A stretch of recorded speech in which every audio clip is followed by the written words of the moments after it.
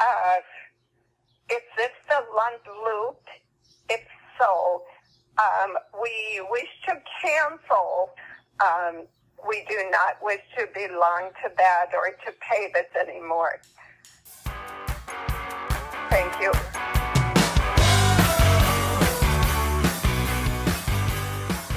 Hey everybody, welcome to the Lund Loop podcast, the podcast where we talk about the intersection of markets, money, and life. Today I thought we'd do something different. Today I'm going to tell you the story of a bank run you've probably never heard about.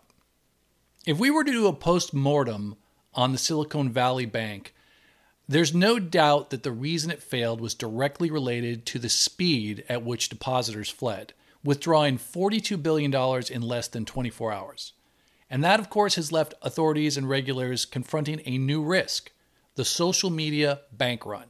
The fact that people can communicate so much more quickly and that information is transmitted instantaneously has changed the dynamic of bank runs, and it's changed the way we have to think about liquidity and how we manage risk.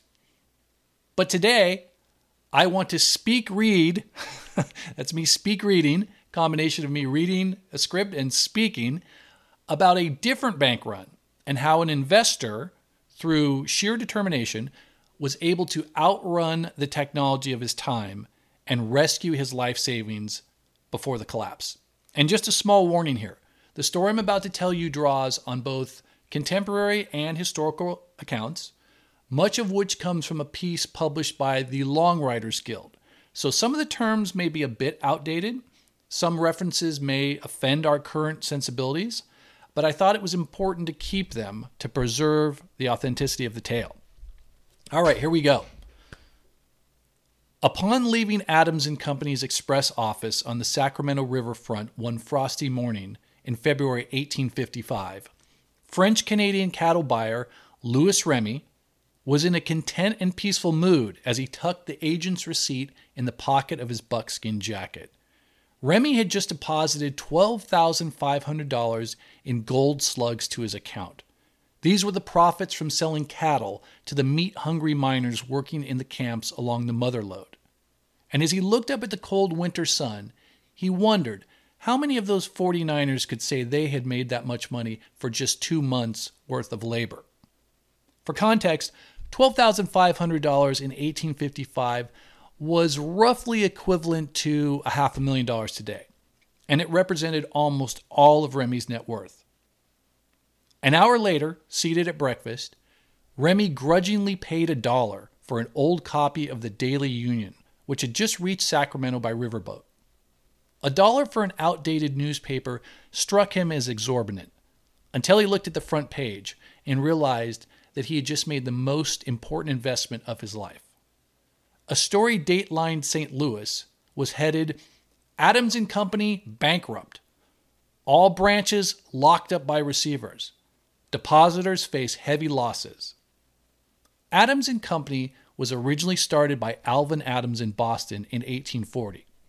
Over time, they began serving other areas of the Northeast, and in late 1849, they expanded into San Francisco in order to transport the newly discovered California gold on steamers twice a month through Panama to New York City. Adams & Company also purchased gold directly and entered into banking relationships with miners that included issuing bills of exchange.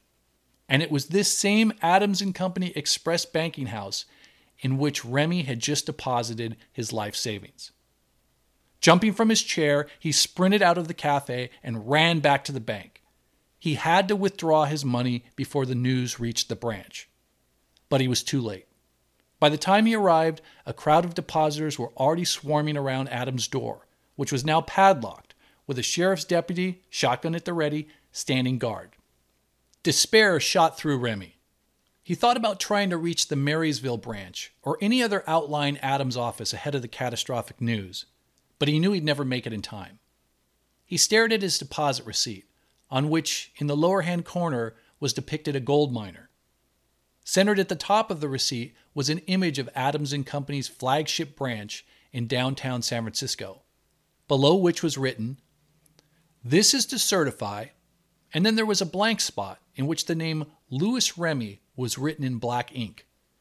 has deposited with us a sealed package containing, and then another blank space in which was written $12,500. In gold, deliverable on return of this endorsed note. However, as of this moment, the receipt was not worth the paper it was written on. Perhaps it could serve as a torch to light my cigar, thought Remme. But as he was rolling the worthless paper into a taper, he suddenly heard a frenzied depositor talking on the fringes of the crowd. If only we could be living in Portland, Oregon.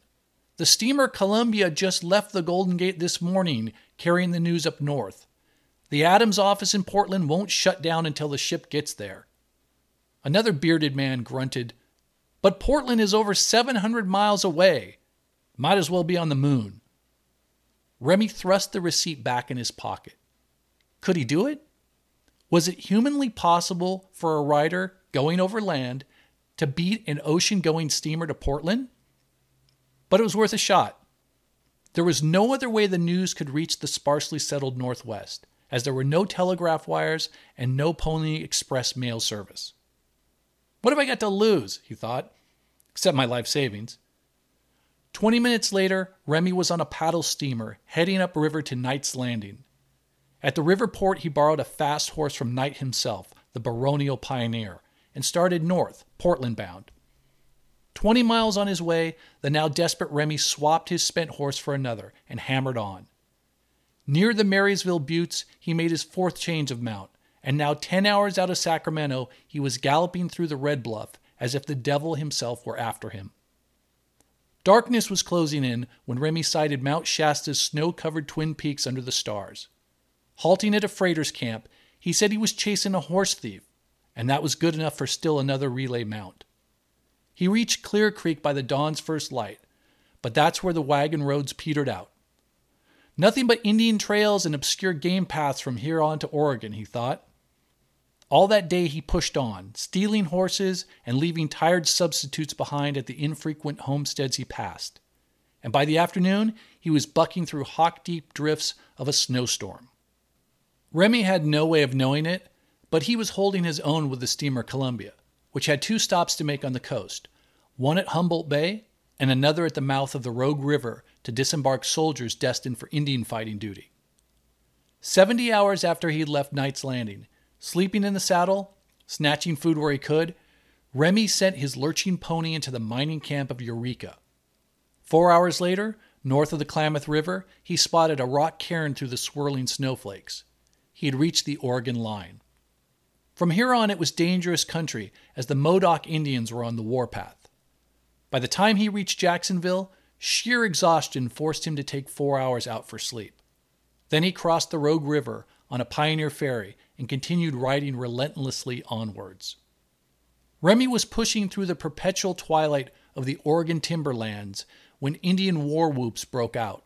But, by some miracle, he escaped unscathed from a sleet of musket balls and flint-tipped rogue arrows, and came, more dead than alive, to the settlement of Winchester on the Umpqua. He had nearly 200 man-killing miles yet to go, and the blizzard was worsening. Fortunately, it changed to a cold drizzle when he reached the valley of Yoncalla. There, a whiskered pioneer named Jesse Applegate gave him a fresh horse, and Remme was again on his way, making Eugene by daybreak, the 5th sunrise he had seen on this epical ride, with only 6 hours of sleep to his credit. By noon of the 6th day, after precious time wasted retracing lost trails, Remme was ferrying the Willamette in Milwaukee, and by early afternoon, he was leading his horse into the riverfront street of Portland town. Out in midstream, he saw an ocean steamer dropping anchor. "What boat is that, monsieur?" he asked a passerby. "The Columbia, out of Frisco."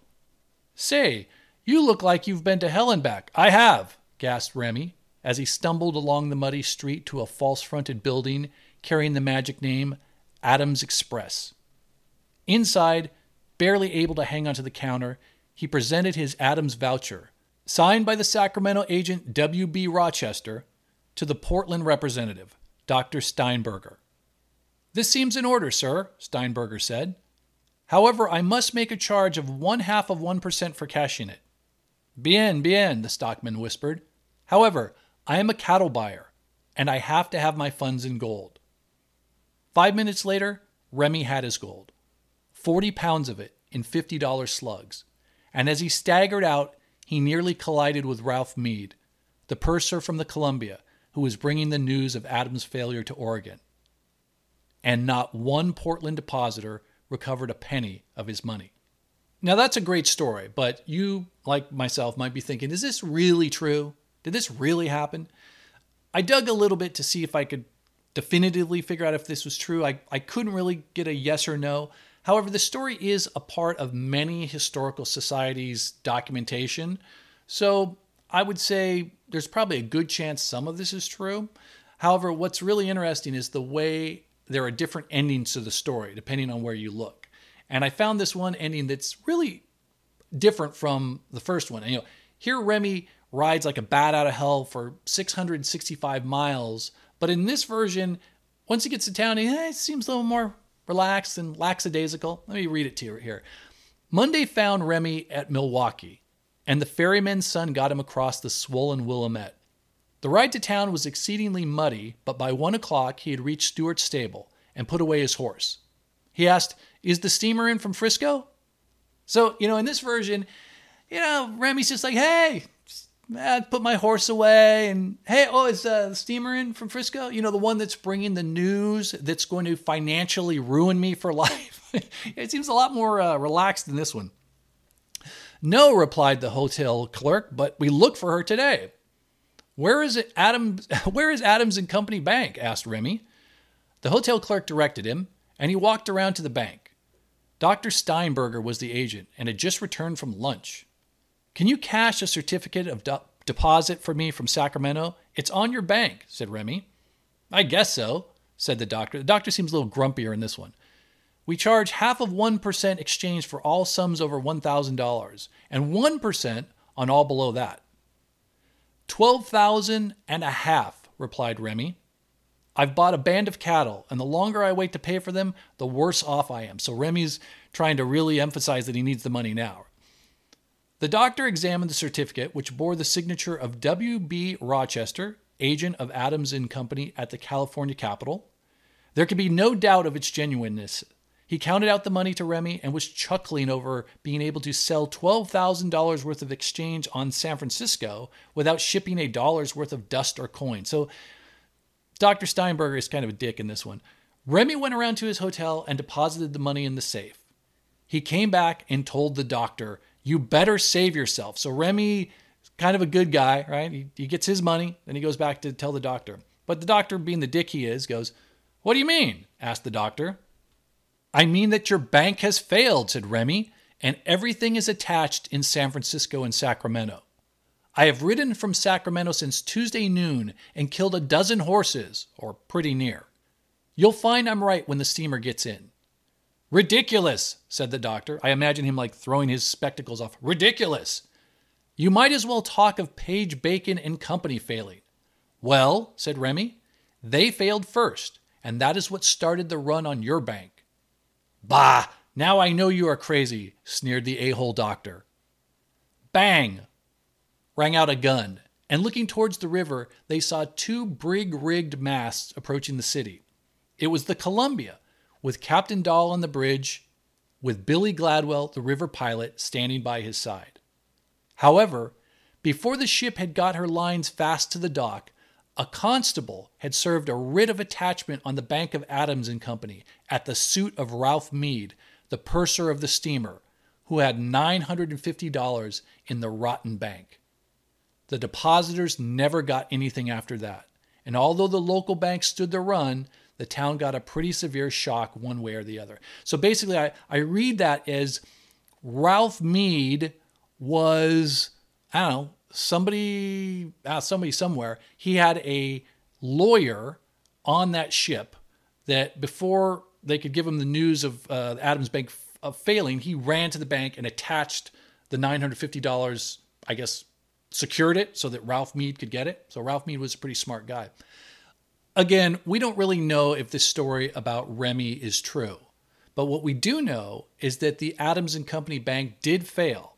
And I want to read a quick excerpt from the Sacramento Daily Union newspaper dated February 24th, 1855, because I think, A, it's fascinating how this was covered, but more importantly, how they talk about the technology of the day and how the news was disseminated.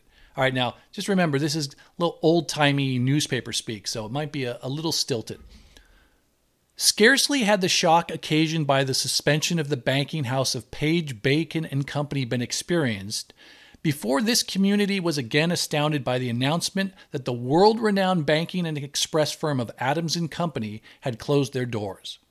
Crowds immediately collected about their establishment, on the walls of which were posted the following notices. Adams and Company have been obliged to suspend for a few days, and A. Cohen of San Francisco has been appointed receiver for the benefit of depositors. The express matter of Adams and Company will be found at the office of Wells Fargo and Company. The office of the latter firm was immediately besieged by depositors great and small who commenced withdrawing their deposits, and the run continued until 12 o'clock noon, when the subjoined notice was posted on their door. We have paid out all our coin and bullion. Wells Fargo Company. The express office, however, of this firm remained open throughout the day. All right, so now we go on to their perception of this. It is utterly impossible to convey any adequate idea of the panic pervading the community growing out of these financial reverses.